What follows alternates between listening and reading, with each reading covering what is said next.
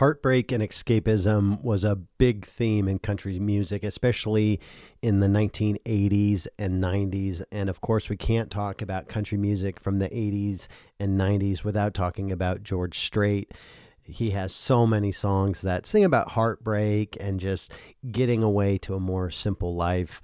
That's something that we see in this next song. It continues that theme of just getting away from it all, and especially connecting it to what happens after a heartbreak. This next song is Blame It on Mexico, and it's by George Strait.